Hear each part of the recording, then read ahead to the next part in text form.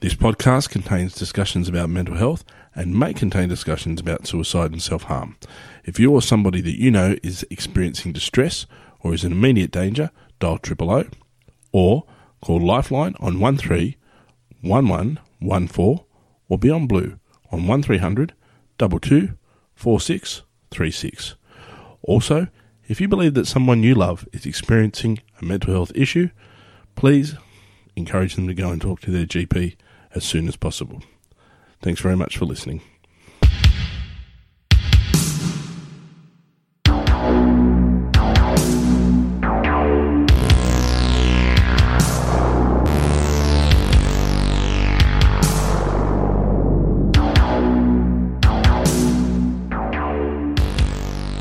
Hello folks, welcome to episode 19 of our little podcast. How you going, mate? My name is Adam, the host, the creator, the producer, the graphic designer, the jingle writer, the absolute everything. Folks, this is a little podcast that we run. It is just me and my wife that help run this together. And we appreciate any and all support that you can give us. The way you can support the podcast, obviously, we're not going to ask for money, but the way you can support the podcast is by reviewing it or sharing it. You can either jump on your preferred podcast provider, and if you're able to leave a review, as you can on Apple Podcasts, and I believe maybe on Google Podcasts, definitely on things like Castbox, please leave a review. That would be fantastic. And of course, if you're on Facebook and you like what you see, please let us know. Or like what you hear, I should say, please let us know. And of course, let us share us. Share us with your friends and share us with the people that you think might benefit from hearing the messages that you have in the podcast. So, all that having been said, this week is Simon and Blake. And this is actually a really incredibly powerful podcast, and it is for a few reasons. Simon, I guess, is the subject of the podcast. He's who we do a lot of talking to. And the really interesting thing about Simon is very much at the beginning of his recovery journey. He's very open and very honest. This is fairly raw, this podcast, but he's very open and very honest about his mental health and his mental health condition. He's very open and honest about his history of bullying and perhaps some of the things that contributed to his mental health condition. The thing I really admire about Simon is how open he is about this, but also how insightful he is in terms of how he knew he needed to get help and how he asked for help. And he talked to, I think might have said this off air, but he talked to a relative at the time who kind of really didn't understand what he was going through. But continued to seek support for his mental health condition. To me, it sounds like his parents are pretty switched on to what's going on for him, so they obviously support him through this process. And when I spoke so to give a little history, the second person on the podcast is Blake, and Blake and Simon are mates. And Blake had sent me a message about, talking to Simon about his mental health and some stuff that he was going through, and basically sort of said, I don't know if I've said the right thing, and I don't profess to be an expert at what to say or not to say to people with a mental health issue, but I sort of said, look, to me it sounds like you said the right thing, as long as you can sort of listen, stay out of judgment, offer support where necessary, you're not there to solve the problems, and just to be able to talk him through what's going on for him. And at this point, Simon actually was talking about suicide. So it was pretty intense for Blake, but really quite quickly, and before I knew it, we went from sort of saying, this is my mate Simon, to us agreeing to do some recording. So the version of Simon that you're hearing now is a Simon who is very early in his recovery journey, but is talking to his mates, is getting support from his mates, is understanding what he needs to do to become well again. And I find that really inspiring, and I think that that's a really positive message. So even though we're listening to a man, and this is recorded probably about a month ago, I suppose now, maybe 6 weeks ago. And so I got in touch with Simon today just to let him know we are going to go live with this tonight. He's really excited about it. Spoke to him, how you going? He said I'm feeling better. Still doing the counselling, going to see him again on Tuesday. So he's taking those steps. He's doing the work that he needs to do to be well, which is really fantastic to hear. So I'm really happy to play this podcast because, as I said, what you're listening to is a young man who is really in the middle of doing the work that he needs to do to be well. And it's really, really quite powerful. So I'm very excited about this one. I hope you guys get as much out of it as I did, sitting and listening to the story, because it is really a fantastic thing to sit and listen to. And as I always say, it's an honour when people sit there and tell us their stories and are prepared to share these things with us. And slowly but surely, this How You Going Mate initiative is evolving into a space where not only are we asking people how they are, not only are we asking, making sure we're checking in on our mates, our friends, our family, our loved ones, but we are creating spaces where people feel comfortable enough to talk about these things that are happening and talk about their mental health. And that's, for me, one of the ways we're going to manage this, this issue that we have, by talking about it and bringing this thing out into the light and making sure that people understand that it's part of life and it's as common and as, for lack of a better term, normal as a physical health issue. So we want people to kind of understand that. But anyway, this is Simon. Folks, jump onto the Facebook page. We'll get our 42-day wellness challenge kickstart. I've changed the name of it. 42-day wellness kickstart starting again on Monday the 2nd of March. If you haven't seen what that is, or you're listening after that date, go back and have a look at Google, get on the Facebook, I should say, have a look for 42-day wellness challenge. It's supposed to be a complementary thing to your mental health to help support good mental health. It's the things that we do that we know we need to do to look after our mental health, as well as medication and counselling. Jump onto the Facebook page. How you going, mate? Of course, we're on Instagram as well. We'd love to get some more followers on there. Tell us what you like. If you like what you see, share it with your friends, and most importantly, make sure some stage in the next few days, if you're worried about someone that you love, who you think might be experiencing poor mental health or has a mental health issue, ask them, how you going, mate? And most importantly, enjoy this chat with Simon and Blake. And without further ado, let's go and ask these guys the question. Blake and Simon, how you going, mate? Mates! How you going, mates? I've got mates tonight. Going very well, yourself? Oh, I'm feeling good. Feeling good. Going pretty good. How are you? We're doing something different tonight. We're first ever three-way recording, a menage recording, if you will. Make us feel special. Well, it is. It's different. It's something new. I've not ever actually used the double adapter that we have here. Well, that's probably a poor choice of words, isn't it? Double adapter with three boys sitting here talking about this. But anyway, how are we, boys? Yeah, I'm not too bad. Neither of them have earphones in, so they can't hear themselves. So there's none of that weird. We always have, everyone at the beginning of the podcast is always weird because they hear their own voice and they go, "What's that?" I've heard my own voicemail message before. I don't want to listen to my own voice, to be honest. Cool. So for people listening, and people do listen, it's interesting. We just clocked, our latest episode just clocked 400 listens, which is pretty cool. We started, the very first one, I was happy when it got to like 50 listens. And so we're getting a few people. I always ask the same question at the start. We ask, how you going, mate? But I always ask the same question at the start. When I say the phrase mental health, what do you think of when you think of mental health? So when I think of mental health, I think of that loneliness, darkness, that place where you just can't really escape from till you actually got to pick up the phone or speak to someone and go, I'm in trouble here, I actually need help. Yep. I need to speak to somebody about what's going on in my head, those voices in my brain telling me I'm not good enough, I'm not worth it, I'm not worth being here. It's those things where I go, okay, I think I need to do something about this. Right, yeah. We were talking off air, and part of what we do is we have a little chat off air, because Blake I've sort of known for a long time, but we could probably honestly say I don't know well. Simon, I've just met you pretty much for the first time. is always interesting. Hey, come here, tell a complete stranger your entire life history and tell me the really dark, bad bits as well.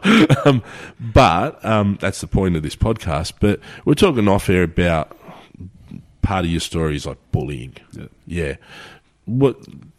Don't re-traumatise yourself, but talk us through some of that. What was that? So, yeah, that was... So I actually had to change schools from being bullied at the first school that I went to. Yeah. Which, was pretty bad, and actually went to school with Blake. Okay. Which he sort of knew what was going on. Yeah. Being... So Blake went to the second school? No, the first school. Oh, went to the first school, okay. So being 14 at the time and didn't really know what to do or what to say, I sort of just went with the punches, but really. Yeah. And just copped it on a daily basis. Yeah. And then changed schools, thinking, okay, new start, can't be that bad. Your kids. Yeah. New kids, see what happens. Word had gotten around from my previous school that this is what we do to the kid. Little did I know. I had a couple of friends there, which was sort of okay if we were playing cricket with and playing football with when I was a kid. And pretty much just went through the same thing all over again. Yeah. So I thought, okay, well, I've just changed schools. I don't really want to be putting my parents through too much hell. Yeah. So I think I probably knew I had an issue when I was about 16. Yeah. But I didn't really talk about it. Yeah. I would just go home thinking that everything was okay. Yeah. Or pretend everything's okay. Or pretending that everything was okay when deep down I was actually fighting constant demons and going to school every day. Waking up every morning and having to go into school and thinking and always having had to have eyes at the back of my head. Yeah. Thinking, okay, am I going to get beaten up today? Yeah. Am I going to get apples or oranges or stuff thrown at me for no reason? And this is pre-social media, right? Yeah. So you at least had some level of respite in the fact that you could come home, lock yourself in your bedroom, and no one can get to you there. I mean, you've still got the stuff inside your head. Yeah. Today, man, they can get to you 24/7. If you're on social media, it's constant barrage. Yeah. I mean, perhaps there was text messages and things, I'm assuming, but nothing, no Facebook, no Twitter, no. I probably did have Facebook, but didn't really use it that much. Yeah. Just had it for shits and giggles. Yeah. But that was pretty much it. Yeah. But now that probably now going through what I actually had to go through and actually had to speak up about what I was actually going through, and the fact that when I turned 18 I was going out partying with my mates, having a good time. Yeah. Going out Friday nights, waking up hungover on a Saturday, going to play cricket, not feeling the best. Yep.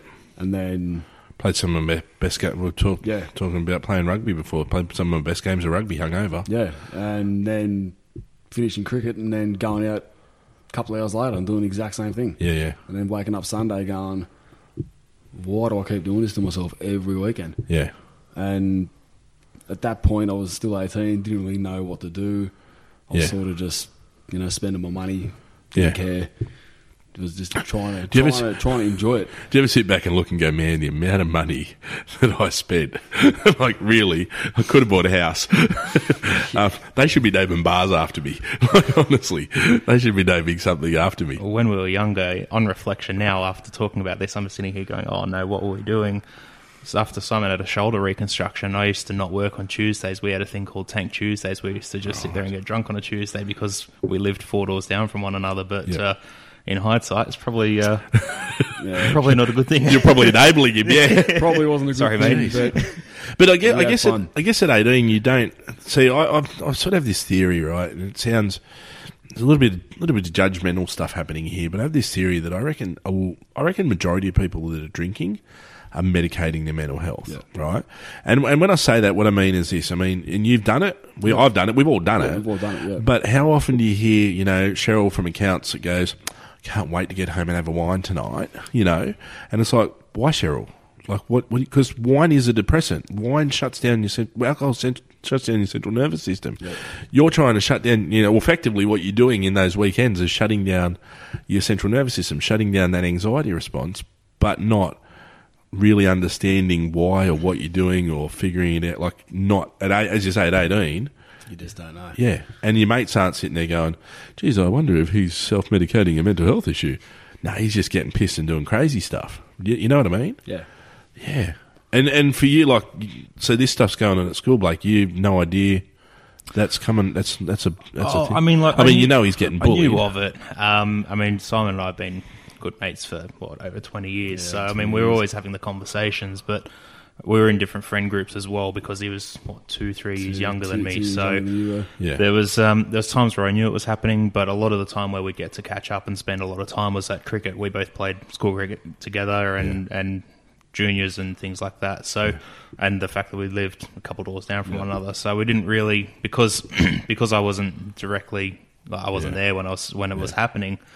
I was generally none the wiser unless he spoke to me about it, and then we'd just sort of have a bit of a chat, but that'd be about it. I didn't know how to handle that sort of thing back then. Back then, being that young, you wouldn't really know how to handle it. Yeah. And, I got to the point where I would have been 19 or 20. I was getting to the point where I didn't want to get up. Yeah. Didn't want to go to work. That feeling of despair and feeling lonely and feeling worthless, and that's when I actually had to say to a family member going, I need help. Yeah. I think I've got depression. Yeah. I think I need help. And we were saying off here, the family member, we won't go into too much detail about who it was, but they're of that generation where they don't really understand what that comment means. Like, they're not, maybe they're thinking, it's all in your head. Maybe they're thinking, it can't be that bad. Everyone gets picked on a little bit, mate. Come on, just toughen up. Yeah, well, especially being in the game that I was working in, it was sort of that, hard ass type of thing. Yeah, you're a tradie, so you got to be a bit tough. I think he actually knew what was going on. Yeah. But I think he just wanted me to actually say something. So at this point, you're out of high school, so you're away, in theory, away from that group of people. But what we're now looking at is that lingering trauma, that lingering trauma, and what's sort of gone on, and how I haven't been able to really deal with it. Yeah, you don't. And mate, that's look. I always talk about it in terms of injury, right? Like you bust your shoulder and you don't fix it straight away. You don't rehab it and don't support it straight away. Then it's basically screwed for life. No amount of surgery is going to fix it. You leave this thing long enough, you leave that mental health issue long enough, and you end up as a 40-year-old bloke trying to figure out, where did it all go wrong? Yeah.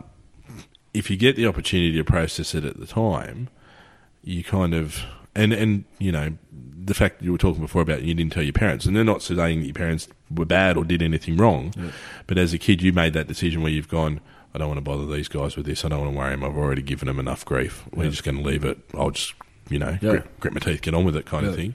And then the years went on, I jumped on medication to try and help those thoughts and those demons, and I came good.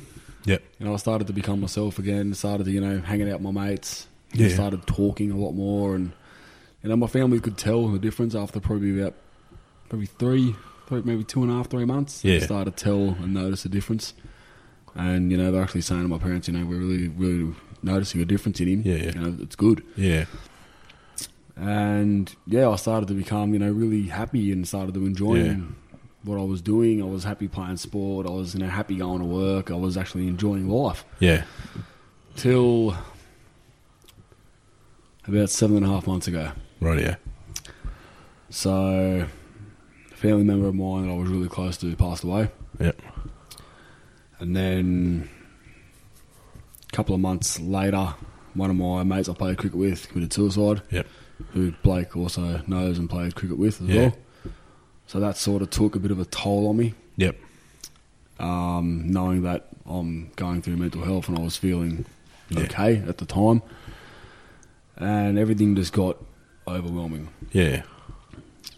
So everything was overwhelming. I started to spiral back down. Started drinking again. I started isolating myself. I started telling my parents that I'm going for a walk. I'm actually walking to the pub and sinking about 10 beers and then stumbling home at about 1 o'clock, going to bed, waking up at 6 to go to work. Not the smartest thing I should have been doing. No, that's why they breathalyse people in the mornings. Exactly. So I was getting to that point where And again, I didn't know. Mm-hmm. I knew what I was doing, Yeah. but I didn't know how to come across to say to my parents, I need help again. But going back to the medication stuff, so medication was the only thing you did? There wasn't counselling So I involved did with the that? medication, and I went to see a psychiatrist. Yeah. He sort of helped. Yeah. He wasn't, like, I'd try to get my point across and he'd try to come up with a different scenario. Yeah. So I'd be trying to talk to him about what's been going on or what's just happened, and he'd be like, oh, okay then. And he wouldn't really give me tips or ideas or anything to try and help. So I stopped doing that, I think in 2015. Yeah. I just thought, well, I don't need it anymore. I'm feeling better within myself. Yeah, yeah, I don't need it. Yeah, yeah. So I just stopped making appointments. Yeah. So yeah, and then obviously going back to last year, you know, everything sort of just got overwhelming again. Yeah. Started drinking a lot more. Blake had noticed it. He just, I don't think he wanted to say anything Yeah. till Christmas Eve. You know, thinking it's Christmas, everything's all good. Nah. So we're talking about Christmas Eve just gone? Just gone. Yeah, okay, cool. So I had a thought in my head. Yeah. Okay, I want to wrap my car around this telegraph pole. Yep. That's it. Yeah. I pulled out. Yep. Looks like an accident. Yep. Yep. No one will Yep. know otherwise. I pulled out. Yeah. Pulled up the side of the road, bored my eyes out, and just went, why? Yeah. And why? And then drove home, walked inside, and I've just snapped. Yeah. I let everything out. Mum and Dad were like, okay, you need to go to the hospital. I'm like, no, I'm not going there. Yeah. I'm not doing it. It's the last thing I need. You need to go. Nah, not a chance. Yeah. Not taking me. It's not Yeah. happening. Yeah. That conversation went on for about, 20 minutes. Yeah. Of, why am I feeling like this? Why am I hating myself? Why am I angry? Why all of a sudden has this changed? And it was more getting to the point again where I was waking up and feeling, lost, empty, not happy again. And it was more just spiraling down. Yeah. Till my parents actually said to me, we're taking you to hospital, and that's it. Yeah. Yeah. And that was, I wasn't happy about it, but I knew they were trying to do the right thing. Yeah. I had told Blake that I was heading off to hospital. He asked me if everything's okay. I just went no. I said, I'll speak to you later though. Yeah. So that obviously went on. They gave me medication to try and help me relax. Yeah. I didn't sleep that night. Head racing 100 miles an hour. Yeah. Whether thinking, am I going to wake up tomorrow? Yeah. Am I going to still be here? Yeah. The constant trying to get to sleep, the fighting of trying to get to sleep. Yeah. And still to this day, I still fight to get to sleep. Yeah. I still have days where I might get, 3-4 hours sleep because my mind's just constantly ticking, constantly racing. Yeah. But I can now look back now and go, okay, well, it's just been over a month. How do I now feel now compared to a month ago? Yeah. And funnily enough, Mum actually asked me that question a couple of days ago. Yeah. She's like, how do you feel Yeah. a month prior to now? I said, well, a month prior, I was like probably 5 feet underground. Didn't want to be here. Yeah. She's like, how are you feeling now? So I'm probably about a 5.5 out of 10. Yeah. And obviously, we're switching up my medication, which I've now been on for a couple of weeks now. It's starting to kick Starting into to kick gear in. now, yeah. starting to kick in, and I'm starting to find that sort of where I was and how I was a few years ago. But I know it's going to take a long time. Yeah. And it's strange how people think that he looks fine. There's nothing wrong with him. Yeah. And that's the funny thing. Like, you can look at somebody and go, oh, he's fine. There's nothing wrong with that kid. Yeah. When, deep down, if you actually speak to him and get to know them, you can actually sort of pick up on things going, okay, he's got something wrong with him. Like, he's not. I've got this, mate. I've got this theory. Everyone. Yep. Statistically speaking, it's half the population, right?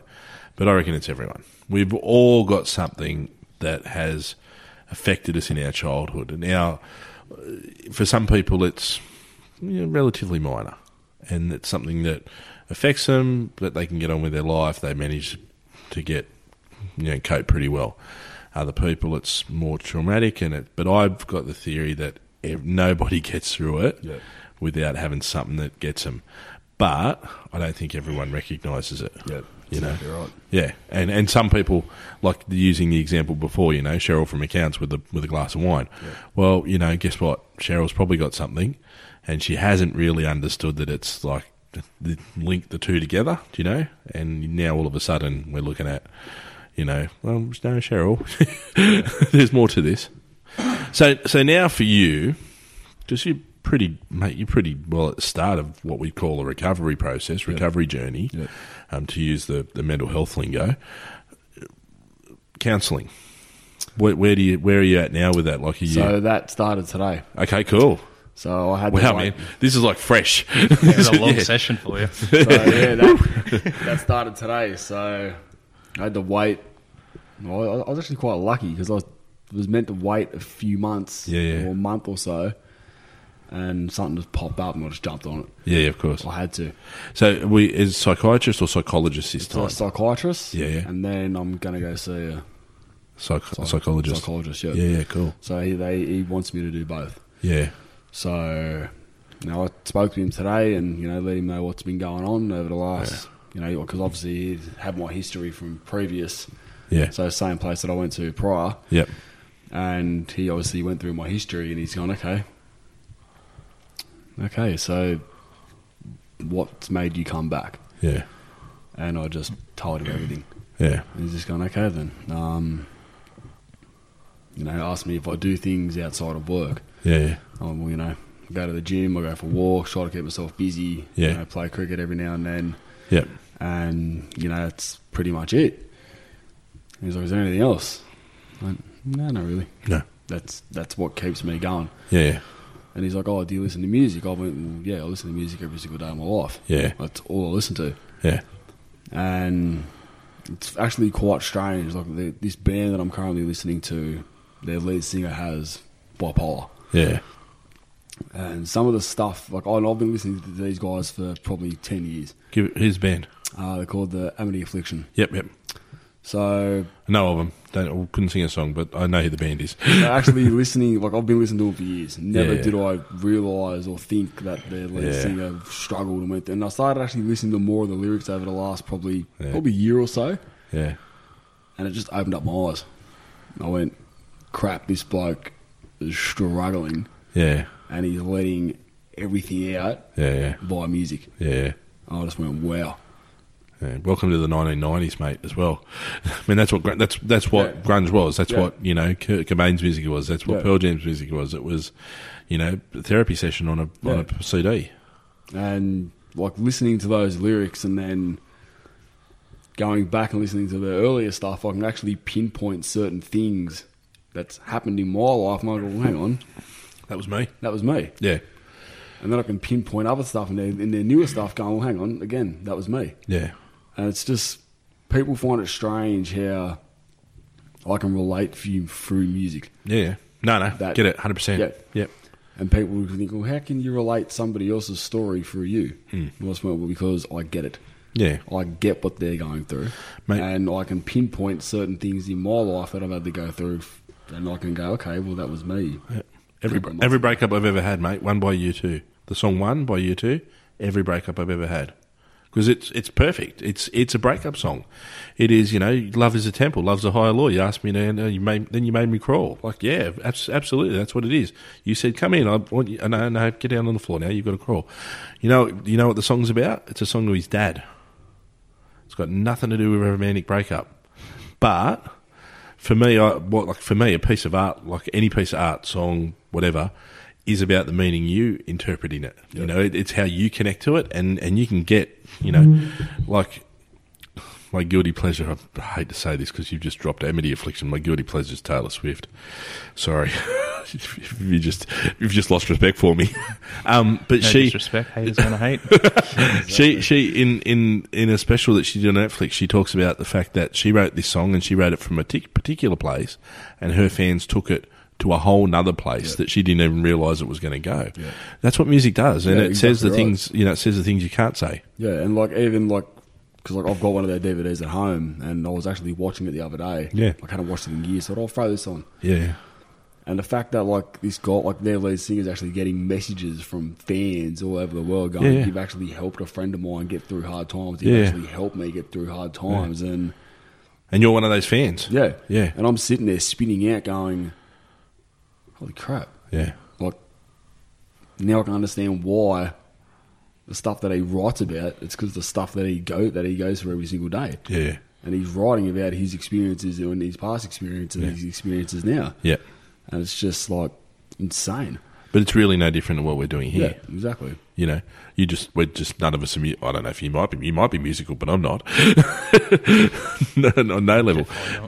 I have a very small understanding of how that works. I was at a shopping centre recently, and I'm just sitting there eating my lunch. My wife had ducked off for a little bit, and a fella just walks over to me and goes, "Mate, do you run the How You Go Mate Facebook page?"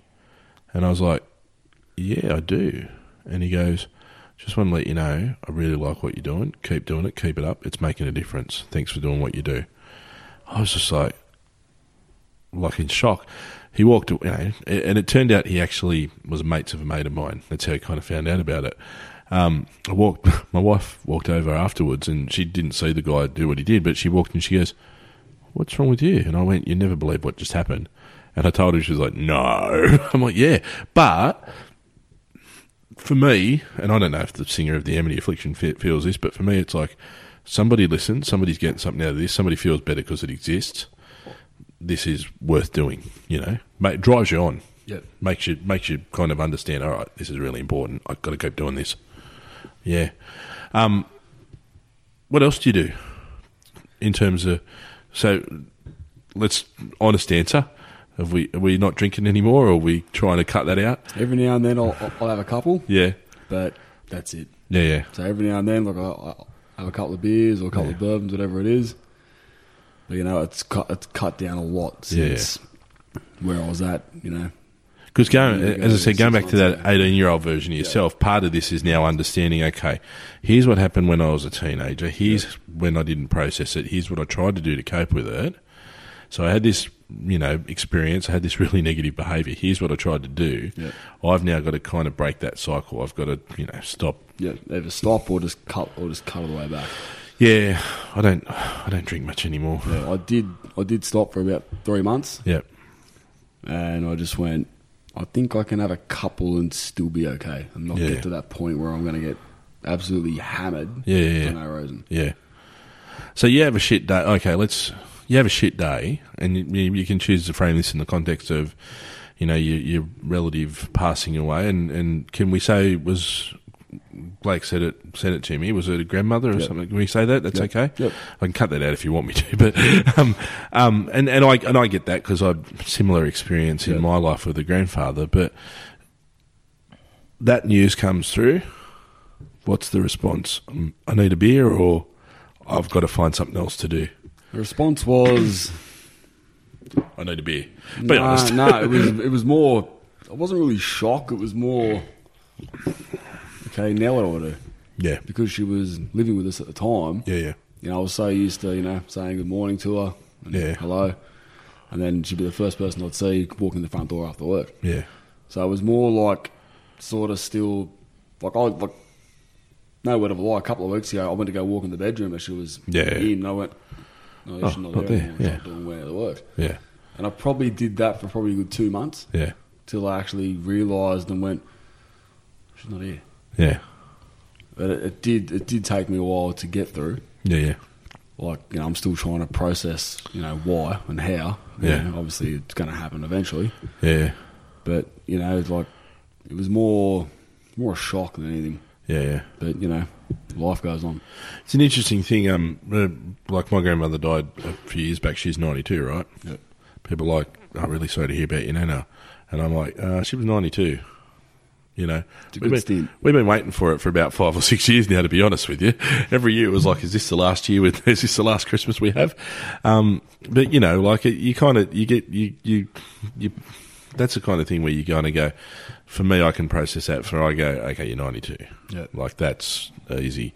You know, it's the 57-year-old. There you go. That doesn't make any sense. Or it's the 43-year-old, or it's the, you know, however old your mate was that you played cricket with. 30, 31. Yeah, it's a whole nother level. Yeah, and, you know, it was actually quite strange because I had another guy a couple of years ago. You know, he was more the type of guy who was the, you know, larrikin of the group. Yeah. Always pulling stunts. Yeah. You know, always doing stupid, silly stuff, but always Yeah. trying to make us laugh. Yeah. You know, we'd all ask him, how you going today, mate? Are you okay? Yeah, yeah, You know, I'm fine. yeah. Little did we know, he was going through some tough things. Yeah, yeah, And he actually just, one day, he just went, enough's enough. yeah, And see you later. yeah.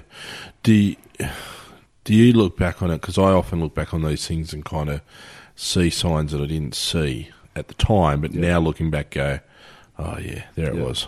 Yep, I get that. There was isolation. Yep. There was poor decision making. There was the risk-taking behaviour. You know, even like getting blind, as you say, every Thursday, Friday, Saturday night is risk-taking behaviour. Yeah, exactly. You know, because especially as young men, you know, not only are you getting blind, but you're also taking the risk of going out getting into fights, having some bloke try and punch you the shit out of you, whatever that looks like. The message that we try and send to people is, you know, how you go, mate? How you go, mate? Yeah, good. Yeah, I'm good.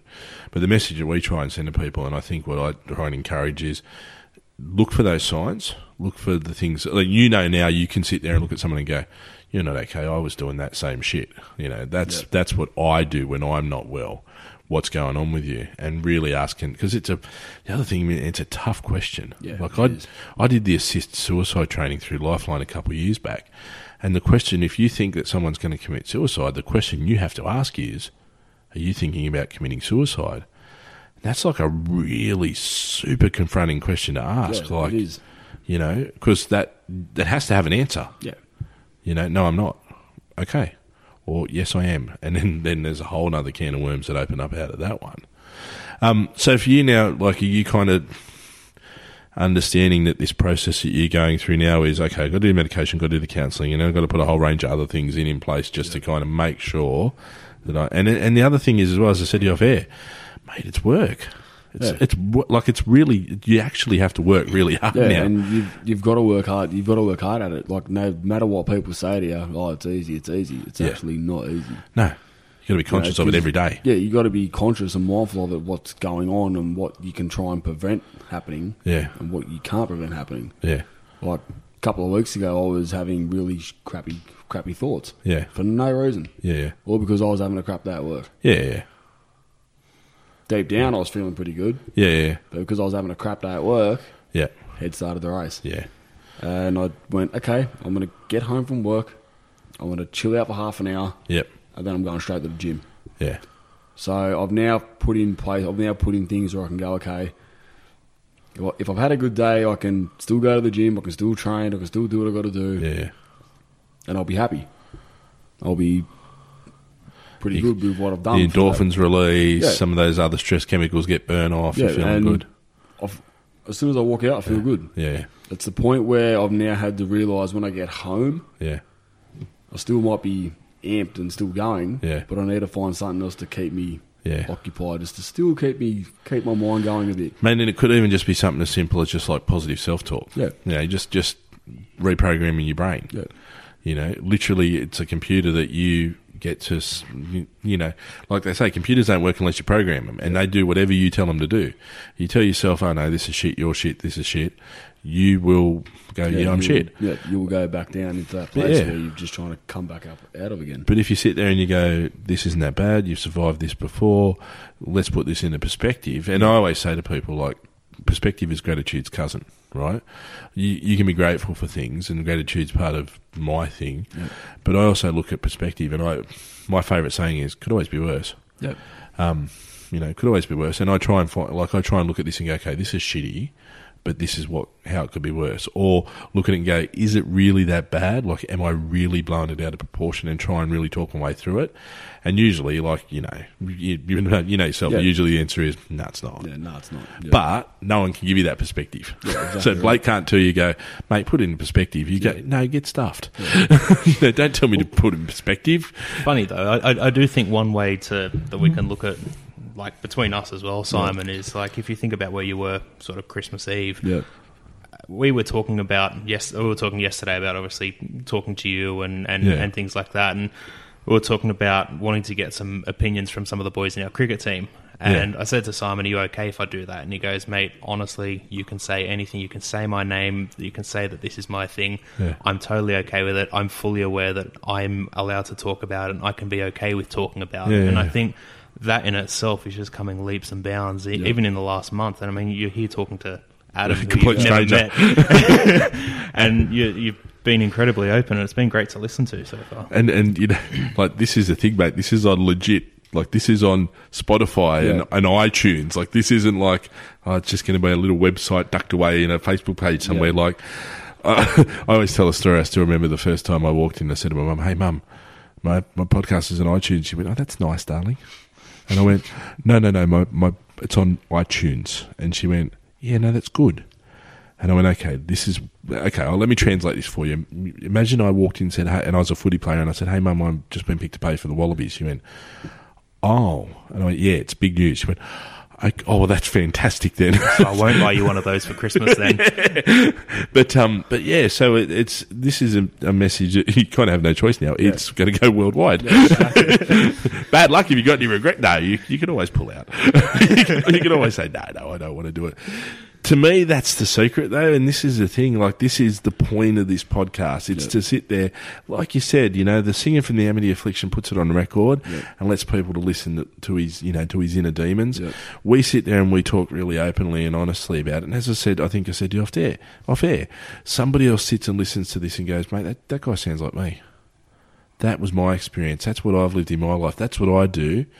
This is, and I guarantee you, someone in your cricket team is going to pull you to the side after, a match, after a training session, after whatever, and go, mate, can I have a chat to you? And you go, yeah, cool. Let's just do it over Coke, not beers. Like Coca-Cola, not cocaine. Because that's bad too, okay? Glad you specified. Got to be clear about this. The tricky part now, coming to sort of talking about, being a mate, one of the things that we chatted about when we were messaging about this beforehand is this idea that, well, what do I say? Am I going to say something to him that's going to set him off? I'm going to say something to make him feel worse. I'm questioning without notice, and I don't know if you even be able to answer this. When you ring Blake up and go, this is how I'm feeling, and he responds, how do you feel? Do you sometimes go, you've got no idea what I'm talking about, or you just go, geez, I'm glad he's sitting there listening to me? It's more, I'm glad that he can actually listen to me. Yeah. Because I've never ever once rang him going, no, I feel like shit, can you help me? Yeah. It's always, he'll always say to me, how are you going? Are you okay? And I'll be like, I feel like crap. Yeah. And he'll go, why? Yeah. Head's racing 100 miles an hour. Haven't slept in a day. Yeah. And he'll be like, okay, why? And he'll try and come to a conclusion, and he'll try and help. And, and it's hard to do. It's hard to try and help somebody who's going through a lot, and you're trying to give them answers and feedback and trying to be as positive as possible when, Blake might have other things going on as well. Like, he might be struggling. Yeah. He might be under the pump at work. He might be, trying to do this, and that. Yeah. It's the fact that, like, I've got a couple of people who can actually call or just send a message to going, I feel like crap, can I vent to you for 10 minutes? Yeah. And they might just sit there and just listen. And I'll go, okay, I'm done. Yeah. Thanks for that. Okay, thanks. Yeah. Yeah, no worries. If you need me, just call me. Yeah. Yeah, no worries. Sweet, and I'll just hang up. Yeah. And then I'll go, okay, I feel pretty good now. I'm going to go for a walk. Yeah.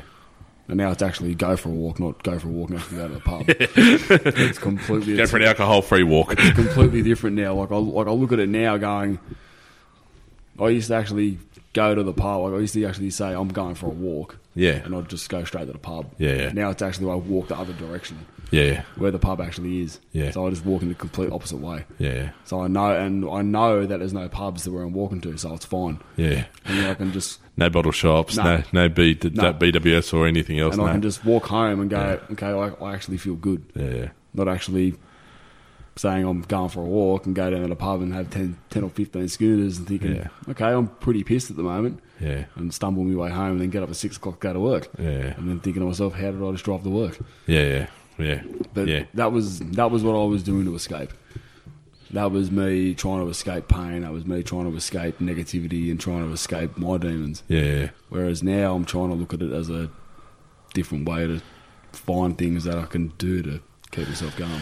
Mate, I subscribe to the CHIME model of recovery, and so it breaks down into connection, hope, identity, meaning, and empowerment. You know, connection is easy, or not connection is easy, but connection you kind of got covered, which is you got mates, you got a group of people that you can now talk to. I'm going to assume that your parents kind of have got their heads around it a little bit, and they're understanding where you're at. And they've always had their heads around it. Yeah, it's just when I stopped talking. Yeah. And I start to bottle things up. Yeah. And I start going missing. Yeah. So I start going back up in my room again. Yeah. And coming back down for dinner, going back upstairs again. Yeah. They can sort of pick up on it. Yeah. Until I actually go, help me. Yeah. They'll go, what's wrong? Yeah. The H part of it is the hope. Yeah. Like, and it's hope's about possibility. You got to have that sense of, something good could happen. Identity for me was a really simple one. I always say to people, I think one of the things that poor mental health does to you is it breaks you, right? Like Humpty Dumpty, right? The beauty of it, though, and it sounds really weird, the beauty of it is that you kind of, if you're aware enough, you can go, right, I like that bit and that bit, so I'm going to keep them. Not a big fan of those. They can go, and that can definitely leave.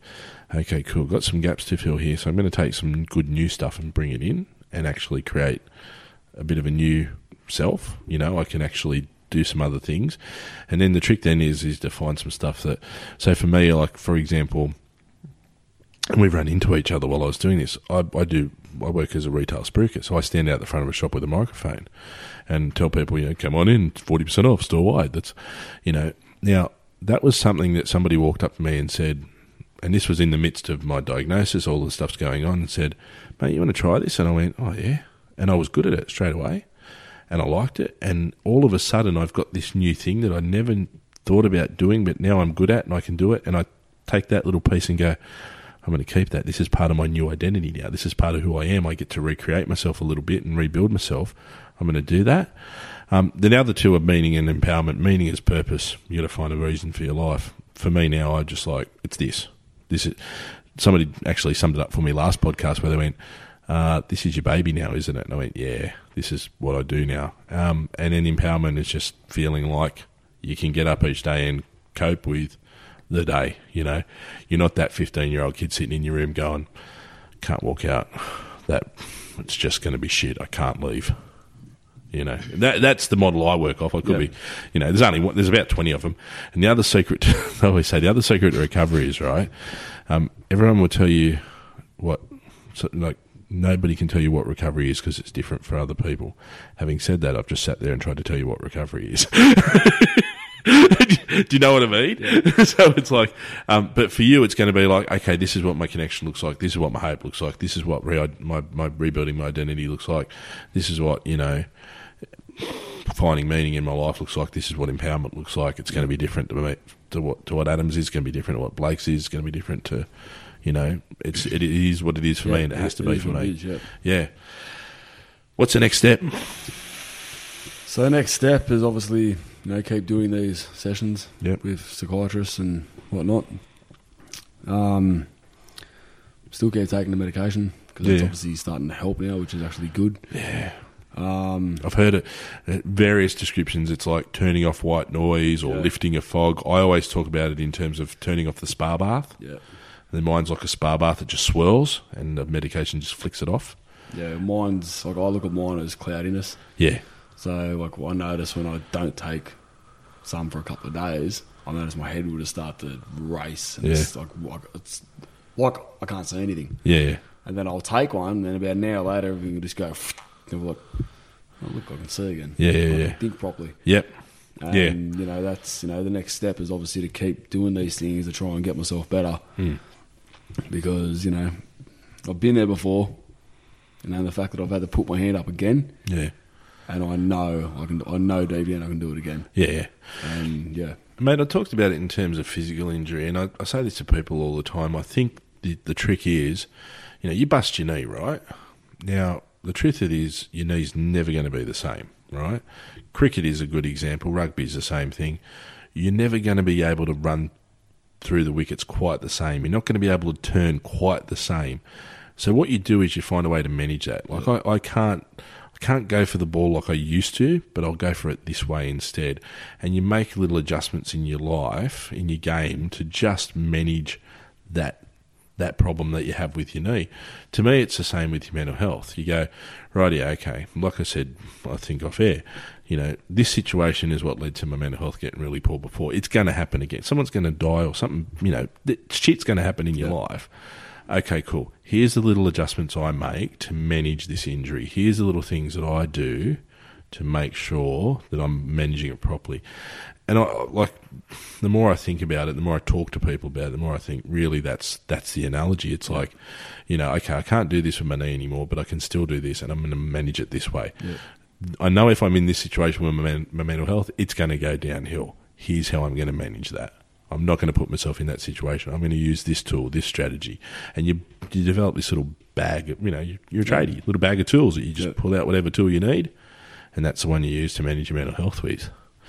For you, big man.